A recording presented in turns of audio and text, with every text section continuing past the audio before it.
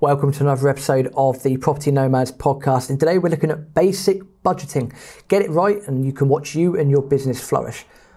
Simple caveat before we get started with this is I'm aware as a business owner myself that there is various softwares out there, Xero, etc., QuickBooks, etc., to help you do this within your business. But not everyone does it as an individual or as a household. And that's quite concerning. So there's a couple of tips in this episode to help you with that as well. And the reason this has come about is recently I actually sat Martin Lewis's Academy course, I think he called it, on the Open University. Completely free, took about 12 hours. It was actually really good fun. I'll be honest, I knew quite a bit of it, but I didn't know all of it. And I went in there with an open mind and I really enjoyed doing it. So some of the information comes from there as well. But first of all, we should start with why should you budget? Very simply, if you budget properly, then you'll end up with surplus income, or you should end up with surplus income, and you'll be able to live within your means. Now, I say living within your means, you know, if you earn £1,000 a month and your expenses are £900 a month, great happy days. You know, if your income's £100,000 a month and your expenses are £30,000 a month, you know, it works with different things. But the key thing here is creating a good habit. It's creating a good habit. Before we crack on with a bit more of that, I will say that the one key book to read, if you've not read it already, I recommend you get it off Amazon. It's very short book, a fundamental book, is The Richest Man in Babylon. I highly recommend that you read that book. There are 10 principles, I think, in there about Babylon and how and why its citizens became so rich. There's some basic principles in there as well. First principle, or one of the principles certainly, was do not spend more than you earn. Very simple, but it's very easy to forget that nowadays. You know, it's credit is very easy to come by. There's a lot of good debt out there. There's a lot of bad debt out there. You shouldn't be scared of debt at all. Definitely shouldn't be scared of debt. If you're scared of debt, maybe a property business isn't for you. Because having a property business or having that debt is good debt. You buy an asset, over time, you let the value of that rise. You refinance or you do whatever. It's good debt to have. It's about getting your cash flow right. But, you know, if you're earning £1,000 a month and your expenses are £900 a month, again, we'll go back to that example, but then you take a payday loan because you want to go to Dubai for 3 weeks and it costs £5,000, that's bad debt. That's not sensible. It's not a great thing to do. So you've got to avoid stuff like that. It's very easy to get into those habits because most people, you know, again, we can still say this in, you know, at this time, yeah, people are still locked down, people are struggling to get out and about, and, you know, that issue's building up. And there could be a massive flux, you know, when we're allowed to go out and about and go on all these holidays again. You might just see this massive flux of people, you know, making use of bad debt just because they need to get away, go on holiday, etc. It's quite dangerous. So you need to budget properly. You need to always make sure that your income is more than your outgoing. Your business is always going to be a reflection of yourself as well. So if your business isn't doing well because your outgoings are more than your income, is that the same in your personal life? If that's the same in your personal life, then it's no surprise. This is why it's very sensible to make sure you're budgeting properly first as a person, and then you'll find that those traits and those good habits that you build up will be reflected in your business. So it does work both ways. And this is, you know, the key thing. That's what reinforced me when I was going through this Academy course at the Open University. Very, very good. Really, really enjoyed it. Do recommend it. As a property investor, or even if you're not a property investor, but if you do invest in property, you kind of know how this works. You know, you get told, get assets to pay for your liabilities. Yeah, absolutely. You know, the whole point of obtaining property, whether it's leaving a legacy or, you know, you don't want money in a pension pot or whatever, that's absolutely fine. The whole idea is to get assets to pay for your liabilities. At the same time, I would advise not necessarily always trying to keep up with the Joneses, as in, keep moving up a step, up a step, up a step, because you just need more income to feed more expenses. It's not something I'm a massive fan of doing personally, but I understand for many people it's perfectly natural. So the whole point of property investing, you get assets to pay for your liability, you use good debt from the bank to purchase assets, cash flowing assets that will yield very well, hopefully for yourself, your business, your family, your legacy in the long run. So there's nothing to be scared of when it comes to debt, but it's just recognizing the difference of good debt and bad debt. If you don't know the difference, again, go through the course or Google this sort of stuff. Have an understanding of how these mechanics work. Very, very important. So you might be thinking, well, Rob, that's okay. I'm okay in my personal life, etc., etc., etc. Well, okay. If you are okay, then absolutely great. Not an issue. Well done. But do you know off the top of your head what your expenses are per month and what your income is per month in your personal life or in your business on how it should look? Because if you don't know that, then you're not up to date. You need to be up to date. You need to know this stuff pretty much off by heart. Create a mammoth spreadsheet. Top tip number 1. Get a big spreadsheet, okay, and work this all out. It's all happened to us before. It happened to me many, many years ago that when I was working, you'd be working, I save a little bit, go have a few beers, go on holidays, etc., etc., etc.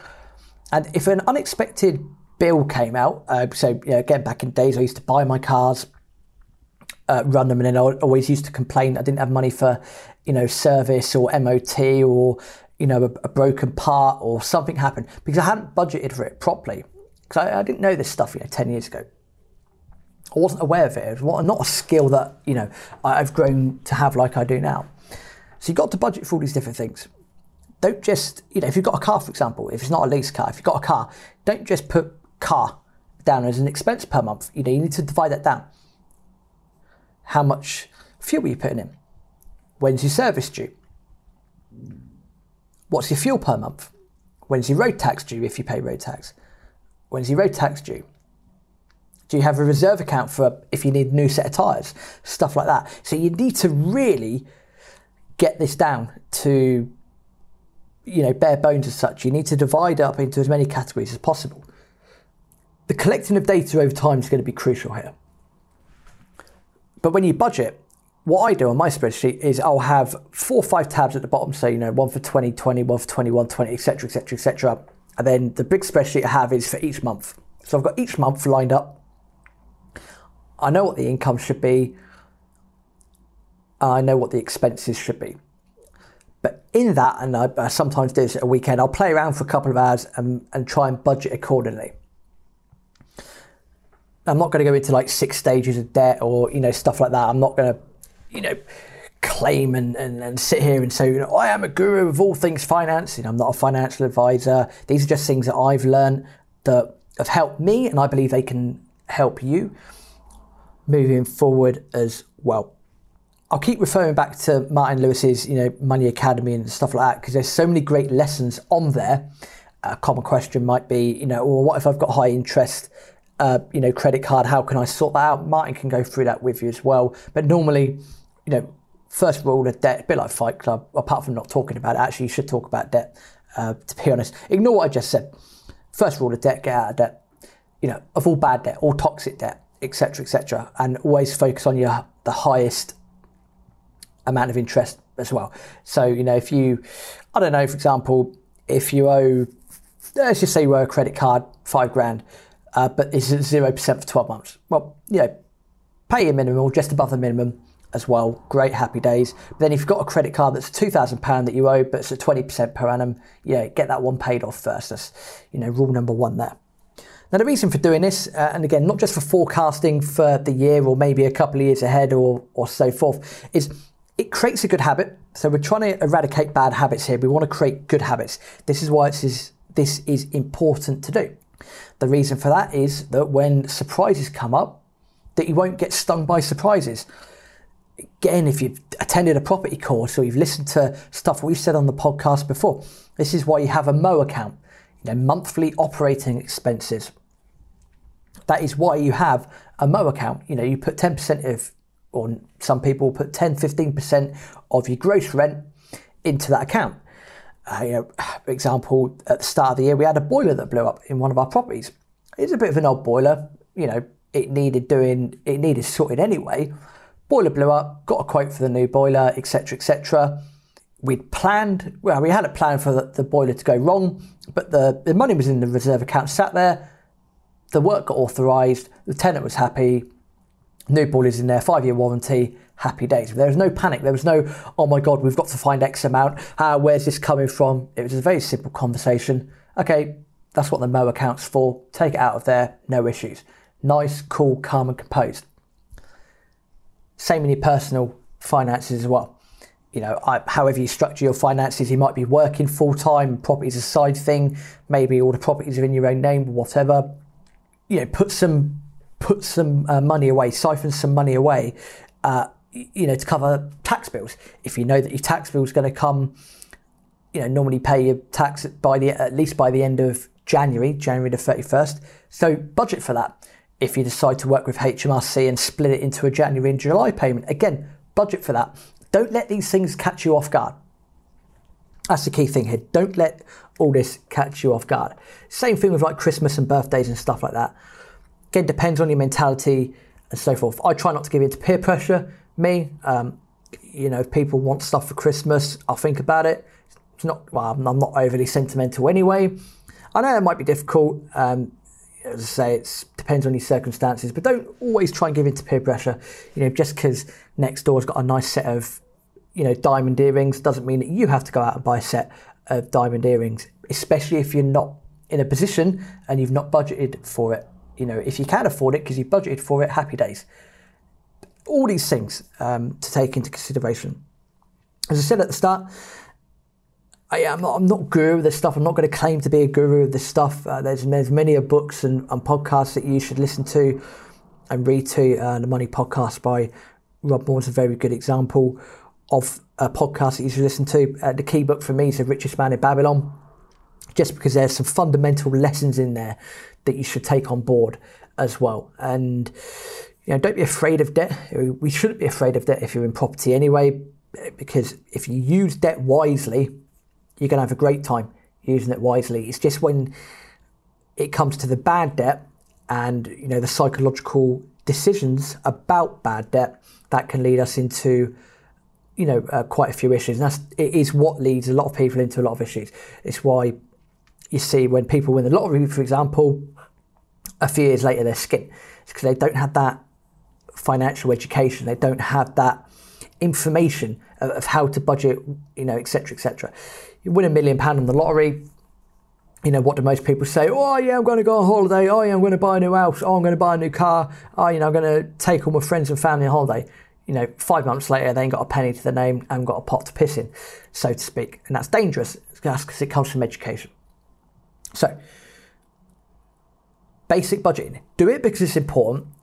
Do it and be constrained, you know, control yourself, because if you can control yourself in your personal life with this sort of stuff, you will be able to control your business properly.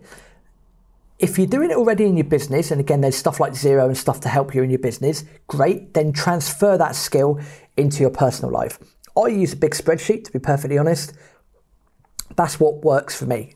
You know, it works wonders for me, keeps track of everything as well. That's what I'd recommend you do. This is about creating good habits, eradicating bad habits as well. Again, just as a reminder, check out the Money Podcast by Rob Moore. For book, check out The Richest Man in Babylon, and also check out the Martin Lewis Academy course at the Open University as well. It's completely free. So hopefully that will help. Hopefully you can take some inspiration from that. Do take time to do this if you haven't already done so. It's helped myself an awful lot. It's helped Aaron as well over the years and other people as well. So hopefully it will help you.